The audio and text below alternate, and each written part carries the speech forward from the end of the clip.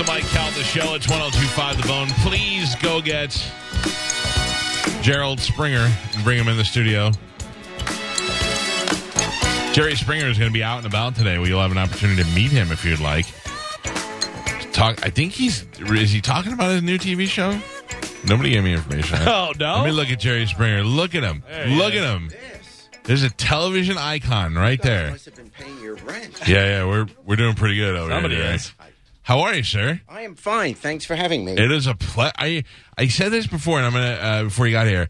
I said when he comes in, it's gonna be kind of weird to look at him because we're so used to looking at you on TV for all these years. Like now, when you're here, you're human and you're in front of me. But for these years, I already have this iconic image of what you look like. Yeah, and it's pretty depressing. Isn't it? Yeah. Do you think part of your charm is being as self-deprecating as you are? Well, I have reason to be self-deprecating. There's a lot of material there that I can be humble about. We had you on the phone one time. Yes. This is probably like 8 years ago or so. Yeah. And I said to you, Jerry, how long will you do your show? And you go, oh, God, I hope not much longer. Yeah. What a great response. Yeah, it's been, I guess, 27, 28 years, but I've let... That's a Carson run. Yeah. Well, I said I am going to be retiring when I'm 104. Right. So that's it, though. When I'm 104, That's it. You're done. Well, run this down. You're in politics first in Cincinnati, correct? Yeah, I started out as a lawyer, but I was working for Bobby Kennedy, and then What did you do for the Kennedy? Did you work for a campaign or for his the own campaign? campaign? And then... How old are you at the time? 24. So you're gung-ho. It's that changing time. Oh, I was, long hair, the whole bit. Yeah. And I was at the time an anti-war protester, and I was active in the civil rights movement. Uh-huh. So that's what got me into politics. Anyway, so I did that, and then when he died, I took the Ohio bar, and I started practicing law in Ohio, but I was still active politically, and so I was elected to the city council for 10 years, and then I was mayor of Cincinnati. Right. What a weird city. Yeah. What a weird city, because I tell you right now, in all the places I've been, it's the worst. I mean, everything shuts down at like 9 o'clock at night. I had to go to Kentucky to get something to eat after 11 o'clock. Yeah, not anymore. Oh, really? Yeah, not anymore. It's if in the over the Rhine area and the downtown area now. It's built up. Yeah, but it's a cool place. Also, their anti-pornography stuff. That's battles that they had. 1970s. Yeah, but I mean, like it had a run. It had a very conservative history, Which I would imagine you were there at that time, right? Yeah, I was the aberration because I was like the first Democratic mayor. Right. Up to then, it had been really very conservative, and the city was conservative. I think people voted for me just because they wanted to be able to keep their eye on me. Yeah. So they'd know where I was. They used to run a crawl on the 11 o'clock news. It's 11 o'clock. Do you know where your mayor is? When Bobby Kennedy was killed? Yeah. Were you like... Yeah, that was it. Because I was in college when John Kennedy was assassinated. Right. And the back-to-back, I don't know. I mean, we had our 9/11, but if we had two 9/11s and, within a short amount of time, I don't know if we can handle that. It was staggering. It really was. It was like... And just 2 months earlier, they had killed Martin Luther King. Yeah. And so it was like, when people say these are difficult times now, and they are. Yeah. But compared to 1968, when our cities were burning, our brothers and sons and fathers were dying in Vietnam, and, we had the assassinations of Medgar Evers, Martin Luther King, Bobby Kennedy. We wind up the riots in Chicago. Then we wind up electing Richard Nixon. Yeah. So it was like, wow, that was a capsule of all the difficult things that happened in the mid-century. Did you feel like I look at it now, I was born in 71. I look back at it now and I go, clearly the government was picking these people off. Like I definitely believe Bobby Kennedy, Sirhan still claims he has no knowledge of killing Bobby Kennedy. Like he's almost like a Manchurian effect. I just always assume that that's a government thing. No, I don't think so. Yeah. But, I mean, you had all these rabble rousers, these people are disturbing the system. You got, Bobby, JFK was bad enough. Bobby getting in there would have been, taking on the mob. Like, it's all these enemies, and it just seems to me it would have been easier to get rid of them. Yeah, but you never do. In other words, it's great for a movie, but in real life, knocking off one person doesn't mean that we won't continue to do whatever we're doing. Right. So, no, I think this was a deranged guy who was upset about the Middle East, and that's why he killed Bobby Kennedy. But I don't think it's any. We all want conspiracy theories because it makes us. It gives structure to our lives. There's an explanation. We can't live with the idea that there's just wackos out there that do horrible things. We have to always think there's this great plot. And not always. There's sometimes I look at things and it just seems like one day we're going to go, isn't that obvious? But I watched a documentary the other night on flat earthers. Those people are just insane. I mean, there's astronauts laughing at them. Like we've been out there, and then nobody has a real reason of why are they lying to us. Like, if you want to lie about killing a president because you don't want to know the government killed the president, why would we lie if the Earth was flat? We would just tell you, it's flat. Don't fall. Be careful. So anyway, so you're in Cincinnati, mayor. You leave office, and then when do you get into TV? Well, virtually the very next day, I was hired by. They had spoken to me earlier, the NBC affiliate in Cincinnati, if I would anchor their news. Right. And I wanted to do political commentary, but they wanted me to anchor, so we worked out a deal where I would do the news every night at 5:36 and 11.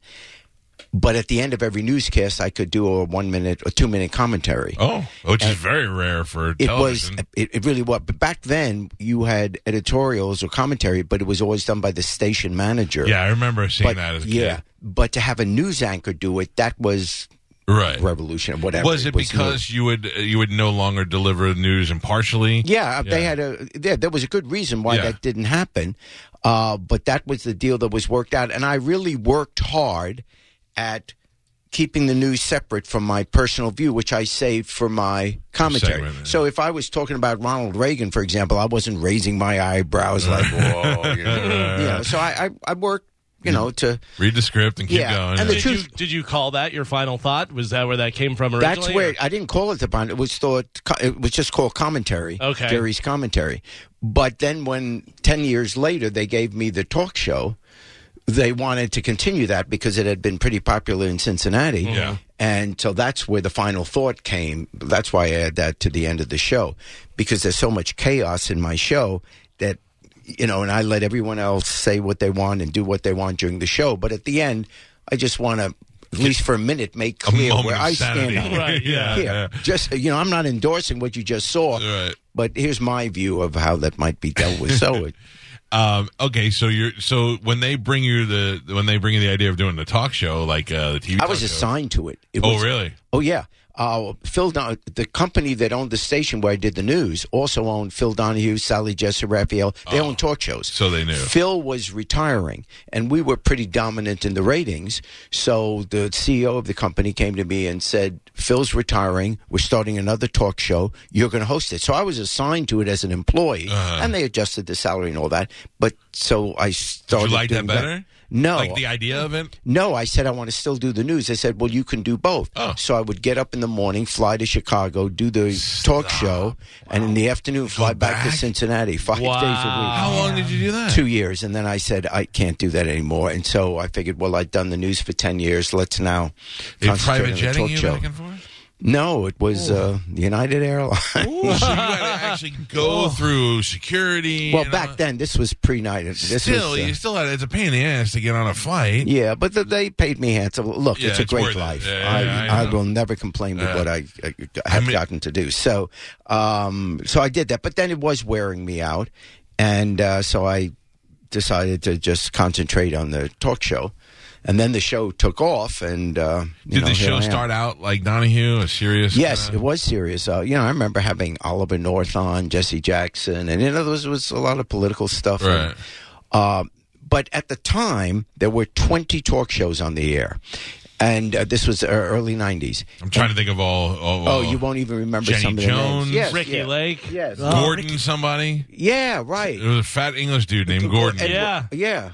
Tempest Bledsoe wound up having one later on. After a while, they gave everybody a show. Yeah, there were 20 talk shows, and every one of them, including mine, we all wanted to be like Oprah. Yeah. And then along came Ricky Lake, and hers was the first talk show to go after the kids. And when I say kids, I mean high school and college. So I just thought, as a business model, why are we trying to be 1 out of 20 going after Oprah? Let's be 1 out of 2 and go after Ricky's audience, where we get a much larger piece of the pie. So the very next day, literally, was a one-day decision. From then on, we said only young people in the audience, young people on stage, young subject matter. Well, as you know, young people are much more open and wilder in their lifestyles. Yeah. So every once in a while, the show went crazy. Not every day, but every once in a while. Do you recall the first one that were like, we had Oliver North on last week, and now we got lesbian mother couples dating sons? Well, what I remember is the first fight.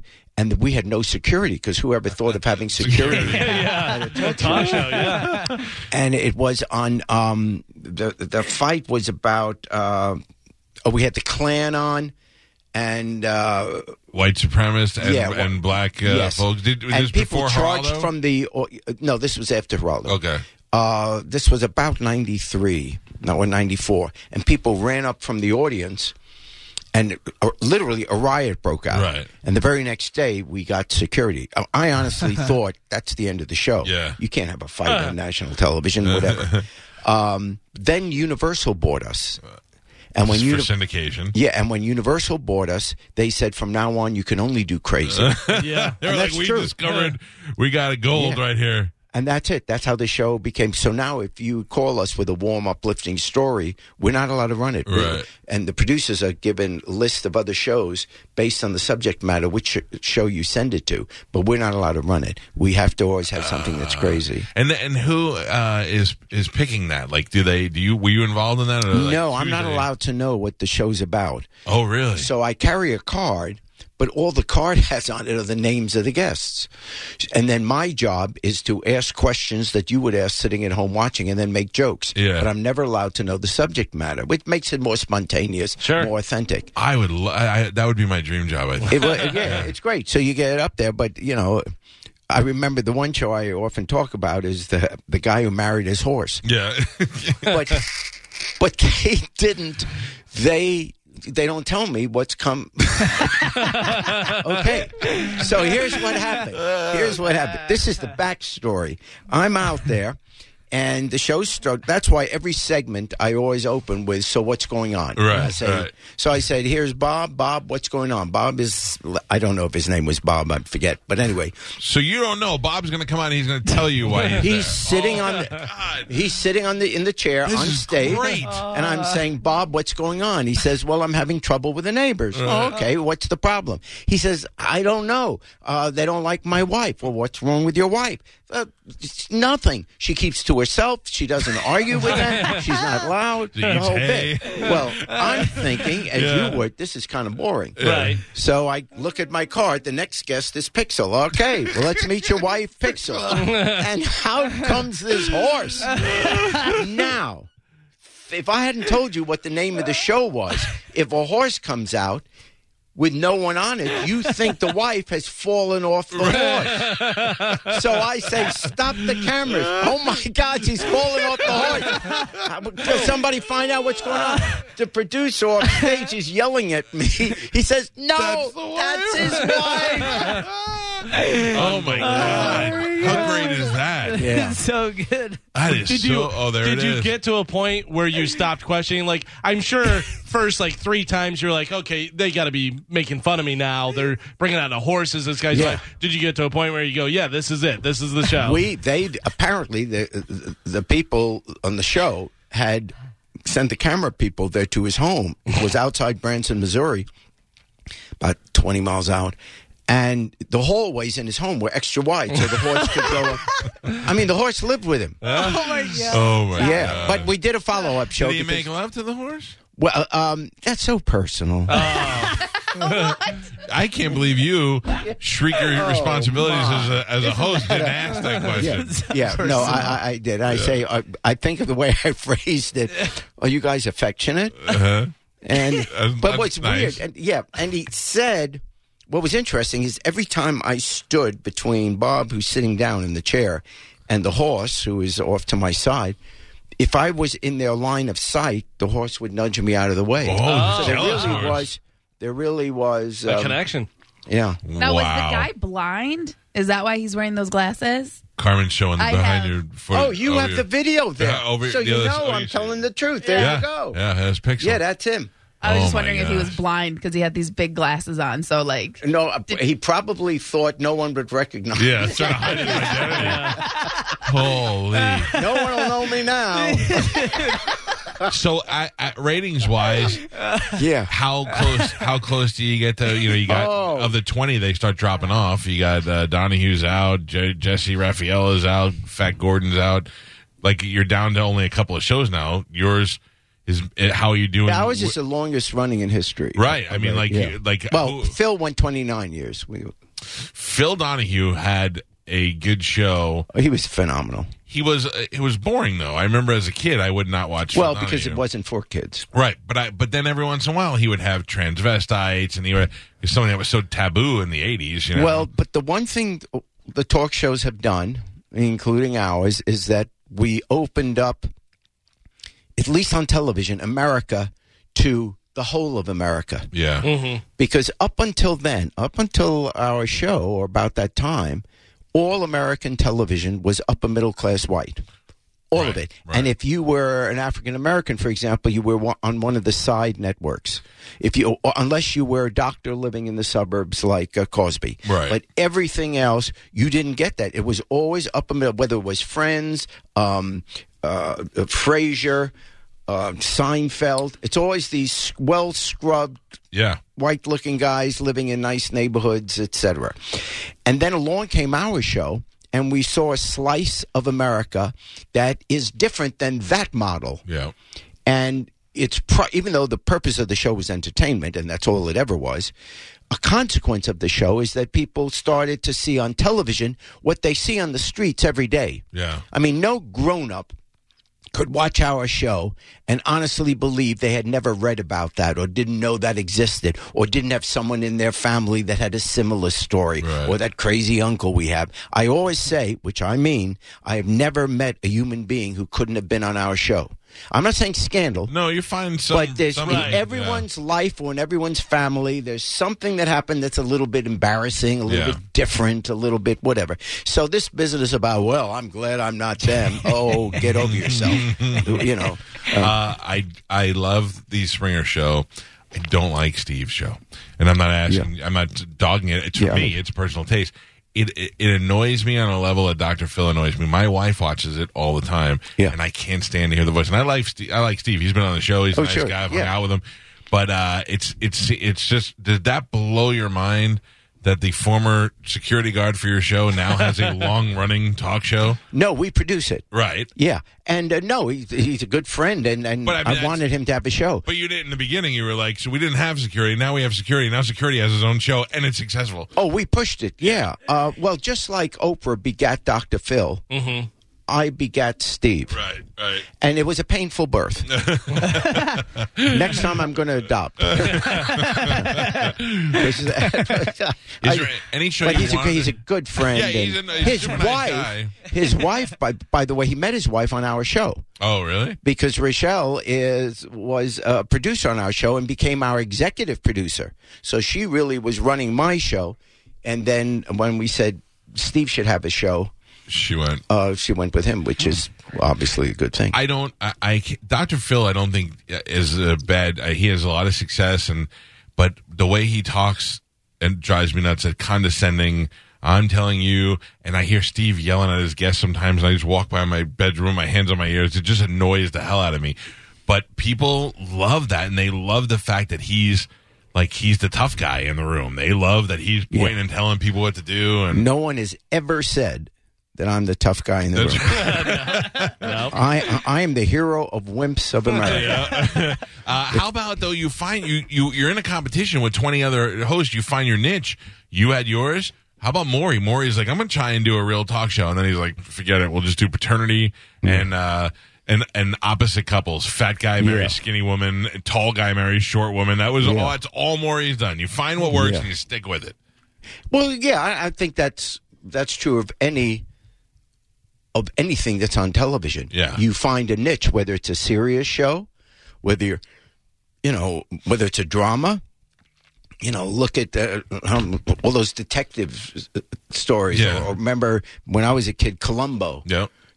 There was a niche. Columbo was always in in the rumpled jacket and didn't look like he knew what he was doing. Rumpled raincoat, didn't know what he was doing, and then he'd turn around just as he's walking out the door and say, "One more question." Yeah. You know who reminds me of Columbo? Everyone finds a niche, and if it works, that's what you stick with. Joe in our TV room reminds me of Columbo, except he never has the smart part. He's just always rumpled. Is all he is. Yeah. Yeah. Jerry Springer is here with us. You have an opportunity to meet Jerry today. They have a CW44 meet and greet. It's going to be happening on West Spruce Street from 11 to 1, 4202 West Spruce Street. You can go by and meet Jerry Springer, an icon of television. I mean, do you realize that, or are you... I'm a schlub that got lucky. I mean, let's be honest. However, schlubs don't last for that luck. Only lasts a short time. I'm a long-lasting schlub. Long-lasting schlub. That's what it's going to say on my tombstone. Jerry Springer, long-lasting. But he didn't last too long, otherwise he wouldn't be here. We had my gravestone. We had Arsenio on the other day. Yes, he's a great guy. You're right. It really hasn't done a whole heck of a lot lately, but Arsenio is one of those folks that's an icon of television. I mean, sure. He did stuff before anybody else did it, and that's kind of...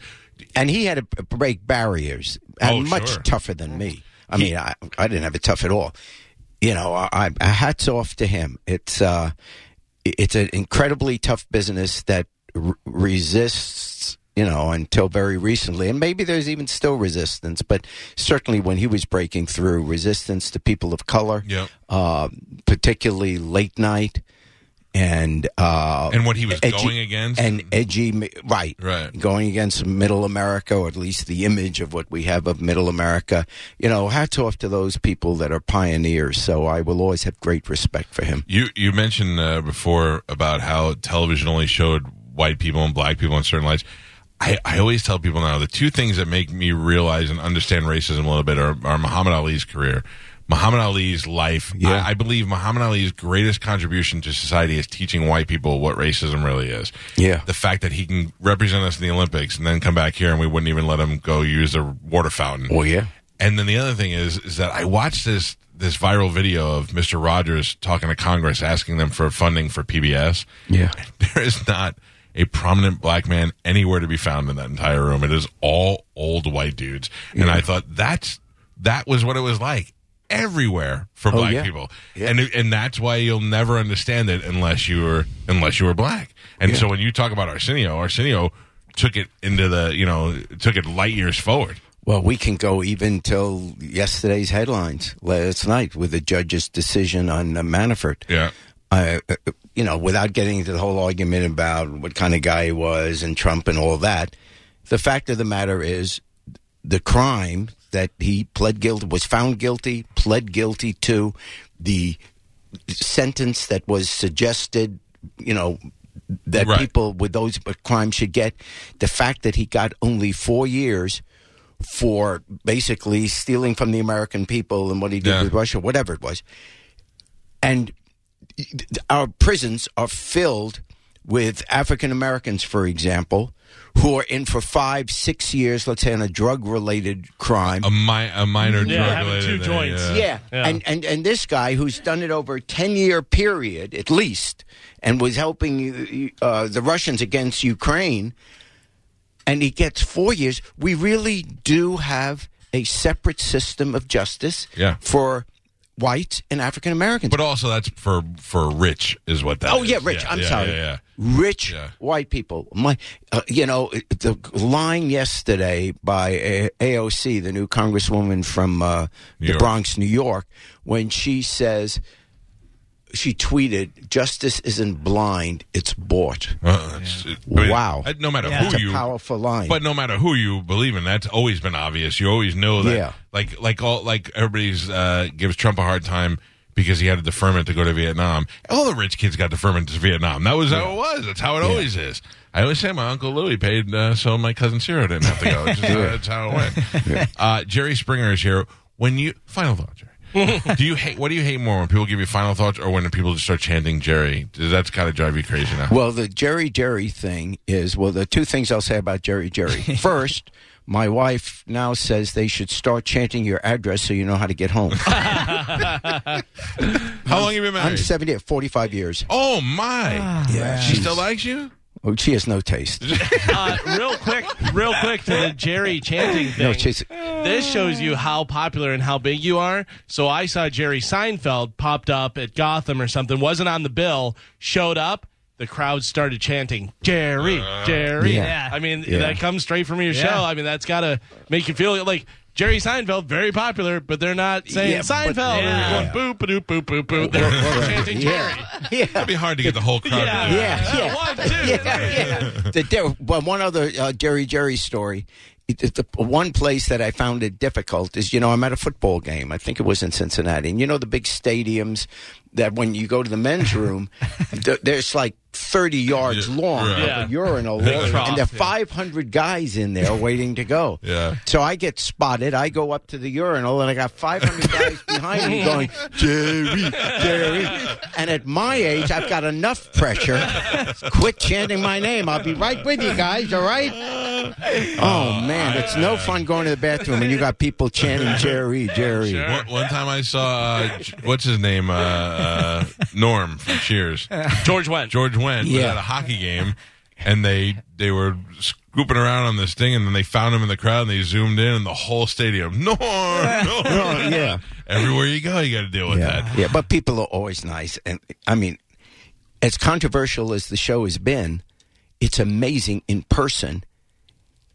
Everybody is nice. Yeah. I can't, if you tell me, has there ever been a moment when someone came up to you in person? It was rude. No. No, that's good. No, obviously if they don't like you, first of all, if they don't like you, they don't want you. Yeah. And so it's not that. It's not like being in politics. In politics, people let you know. Oh, sure. When you're in show business, there's no negative to it. People are only nice to you. And as long as you can recognize that you are not defined by your show. You're a human being. Am I a good husband? Am I a good father? Am I a good grandfather? That kind of thing. Not the Jerry. It's nice. It's nice, but I don't go to sleep and I think, boy, I must be wonderful. People changing my name, Do you, that's what I was going to ask you. Like, I always go to this, remember MASH? Yeah. Klinger always wanted to go home. He dressed like a girl all the time. And then he ends up staying because he meets a girl that he likes. Yeah. You, all this time working in politics, then you get into news, then you get into this stupid show, and it becomes so super successful. Are you like, look what I've done? Or are you like, I can't believe what I've done? Like, at night, you have great success, but are you happy with it? Are you like, it didn't turn out how I wanted it to? But because I never quit politics. I spend an awful lot of time every single week doing political stuff. Like what? Raising money, giving speeches. People, I travel the country. Yeah. I'm liberal, and so my politics goes that route. And I'm very, very active in the, with the party and et cetera. So I do that, and then I do a weekly podcast. You just Google Jerry Springer podcast. I've done it for 4 years. Is it political podcast, or is it? It's a little of every.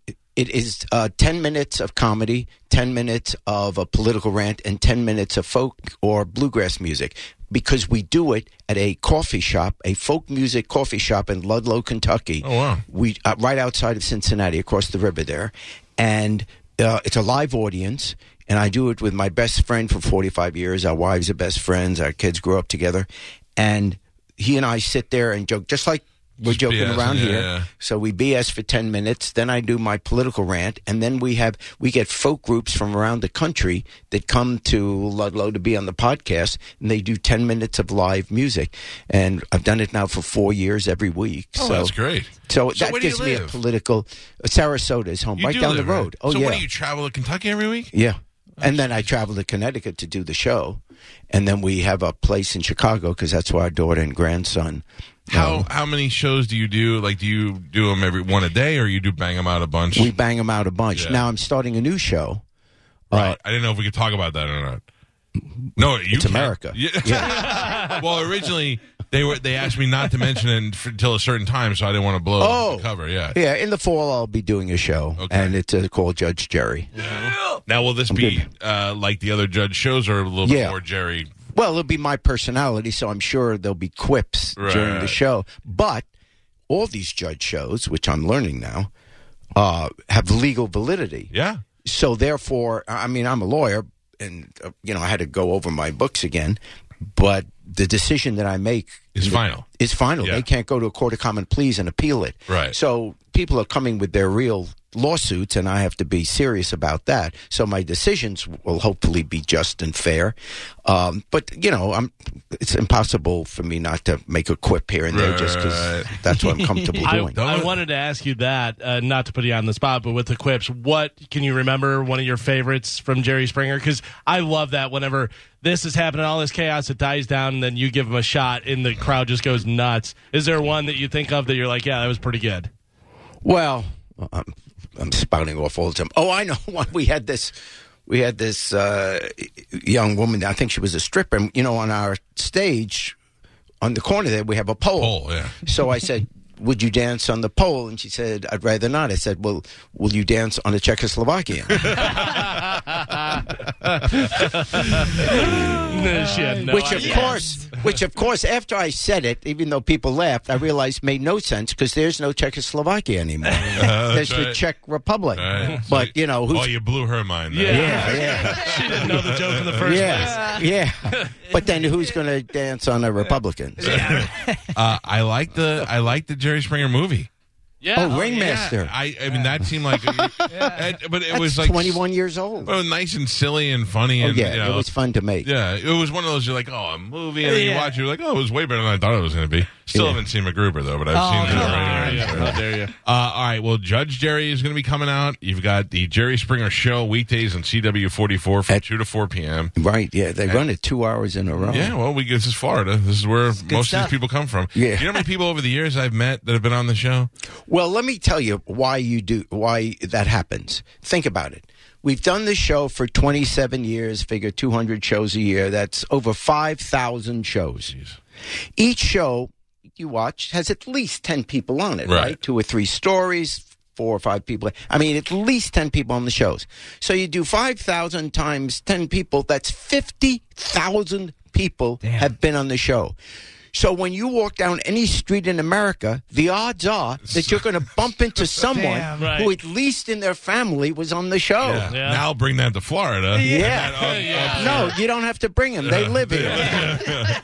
Yeah, it's quite. I mean, we really breed them here. It's a very I love special your way. Yankee shirt. Oh yeah, you're a Yankee fan? I grew up in New York. I love it. Where? Queens, second floor. Okay, I grew up in Staten Island, but I got to tell you, I think I'm at the point this year where I officially quit baseball. And once Derek Jeter left, it kind of all went downhill for me. Yeah. Well, I'm a diehard Yankee fan. Yeah. Aaron Judge and he's the same quality. Right. Of, he's the last hope to keep me glued in. Okay, I'll talk to him. Yeah. We got to keep him. We got to keep him. Have you ever, and be honest, have you ever listened to the station? Like, we never know who listens with you being in Sarasota, but Stephen King wrote about us in a book, mentioned the station by name and where the character was listening to the station, and we're like, holy cow. Well, I will. That's a no. It's a big fat no. It's a big fat no. I wouldn't. No, but there's nothing else I listen to. Mm-hmm. In other words, I never heard your podcast, so I'm not mad at you. No. But I'm saying, I'm trying to think, what age did I stop listening to radio? Then with my daughter, then you wind up listening to whatever Trust me, I know that. the radio. Yeah. And now she's an adult. That's true, because what I listen to, I'm very political, so I listen to political radio, MSNBC, stuff like that, CNN. Yeah, that's what I do. I'm constantly watching the news and sports. I don't even care about sports anymore. I'm just constantly watching the news. I feel like I'm going to miss something. You got to know everything. Oh, it's unbelievable. We have a band, and our band is playing in Sarasota next Friday. I don't know where you hang out when you're there. But we were playing at a old school. Which one? This is a place you probably wouldn't be caught dead in. We've never even played there before. It's called the 5 O'Clock Club. But evidently it's a legendary place for live music. Oh, yeah. So we're playing out there next Friday, but we play at the Gator. I get Club nervous when you say I won't be caught dead there. I'm 75. You might actually be dead there. I could be caught dead any place. Listen, nothing would make us feel better than if you died at one of our gigs. No, we bought a plot. You're ready to go. Yeah. No, seriously, my wife and I, we bought a plot, and it's in the Chicago area, near where our daughter lives, because, in the end, the people that are going to visit are going to be your own kids and grandkids. So we are close to them. Well, literally last weekend, we're driving to the shopping mall with my grandson in the back. He's 10 years old. And he says, "Hey, Opa, there's your new home." Oh, my God. Man. He knows he's getting some of that money. Oh, he knows it's coming. I'll tell you a money story. He's 10 years old and he's 5'2". He's very tall and very athletic. Right. So I told him when he hit 5 feet tall, I was going to give him $100, which I did. So I now said, when you're 6 feet tall, I'll give you $500. And all of a sudden, he almost tears up. He says, "You're not going to be around then." So we've worked out a deal. I promised him that when they lay me out in my suit, I'm going to take 5 crisp $100 bills and put it in my front right pocket. So now he's thinking, he says, "You know how they lay you out and everybody comes and, they come up to the coffin and they kind of touch you and they, weep a little bit and then they move on." He says, "Here's how I'm going to do it, Opa. I'm going to come up to you and kind of put my arms around you and everyone will think I'm crying." And then he's feeling around my front pocket for the $500. Wow. I said, "How do you spell Opa?" He says, "ATM." No, he's a great kid. Does he know that you're cool and he's got a cool grandfather? Well, because cool is another word, but he knows of my television stuff because the kids in the school, when he was in second grade, for example, all have older siblings. So, and then when we walk down the street, it's Jerry. He's just the greatest kid in the world. I mean, he's just wonderful. Yeah. We love each other. Yeah. That's good. Good. I have to tell you, it's been a pleasure to have you in here. Thank you. Go meet Jerry Springer today. Yeah, you're fun. Thank you. I'm going to turn the radio on. Oh, stop it. I want to hear your show. Yeah. I used to have this idea for a TV show. It's too late now because he's kind of Regis used to call the show, and we had mutual friends. Yeah, and I had met him a couple of times, and when he'd come to town, he used to call the show. And when he retired, we were the only interview he did. He called us the next day, and he's like, "Cowhead," or they used to call me Cowhead. He goes, "Cowhead, 60 Minutes is calling me, and you're the only one I'm calling." And I thought, you should move down here and we should do a show together where now we just hang out. The show's called Me and Regis, and we just take you to do things. Like, you just live my life now. Yeah. Oh, that'd be a good idea for me and you, Jerry, when you retire. Just me and Jerry. And I'm going to take you through the second part of your life. If this Judge show doesn't work, I'm going to need another job. Yeah. Come to me. I'm full of ideas. No, I'll show you where they're going to bury me. I'd love to see it. Oh, here's what I want to do. Do you have one more minute? Yeah. Okay. So here's what my thought is. I'll have the gravestone, and then in front of the gravestone there is a rectangle where they put where you go in. Where you go in. Around 3 sides of that rectangle, facing the headstone, I want to have 4 rows of bleachers, and on top of the gravestone, I want a big TV screen, a big screen where 24/7 they're looping. Clips. The show of 5,000 shows. Oh, man. When I was a kid or younger, a teenager, on Friday nights you would go to the local cemetery and kind of hang out there. It's nice and dark and everything. That was your and parking lot. This would be entertainment. Mm-hmm. So people would come to the cemetery. They'd sit on the bleachers. And they'd watch my show, and my headstone would simply say, "I won't be right back." That's brilliant. That's brilliant. I want to do it. You will live I know. Forever. Yeah. This is my eternal flame. Yes, that's exactly John what it Kennedy, is. Eternal flame. I'm going to have the eternal show. Yeah. Why that not? That is brilliant. That is brilliant. Put that in some sort of will. Make sure. Tell the kid I'll make it $5,000 if you get the and I'll let him do the opening act. Yeah. Richard, that's a great idea. Yeah. Richard will go there and go, "Hello there, everybody. Welcome to our show. We're going to have Opa coming up in just a minute. But first, a funny thing happened to me on the way to the cemetery." Headstone, TV, bleachers, and then a statue. You can picture it. Like this. Just Yes. With Steve. Yes. Yeah. That'd be wonderful. Oh, it man. would be the most visited grave site since Elvis. That's the way to go. We got to do it. I'm so excited. All right, I changed the name of the show. It's called Planning Jerry's Death. Yeah. And I'll help you. I'll follow. Oh, you'll have a lot of suggestions. Go meet Jerry Springer today, 4202 West Spruce Street. And, of course, you go from 11 to 1, you can watch the Jerry Springer Show weekdays on CW 44 from 2 to 4 p.m. For the ones who work hard to ensure their crew can always go the extra mile, and the ones who get in early so everyone can go home on time, there's Grainger, offering professional-grade supplies backed by product experts so you can quickly and easily find what you need. Plus, you can count on access to a committed team ready to go the extra mile for you. Call, click Grainger.com, or just stop by. Grainger, for the ones who get it done.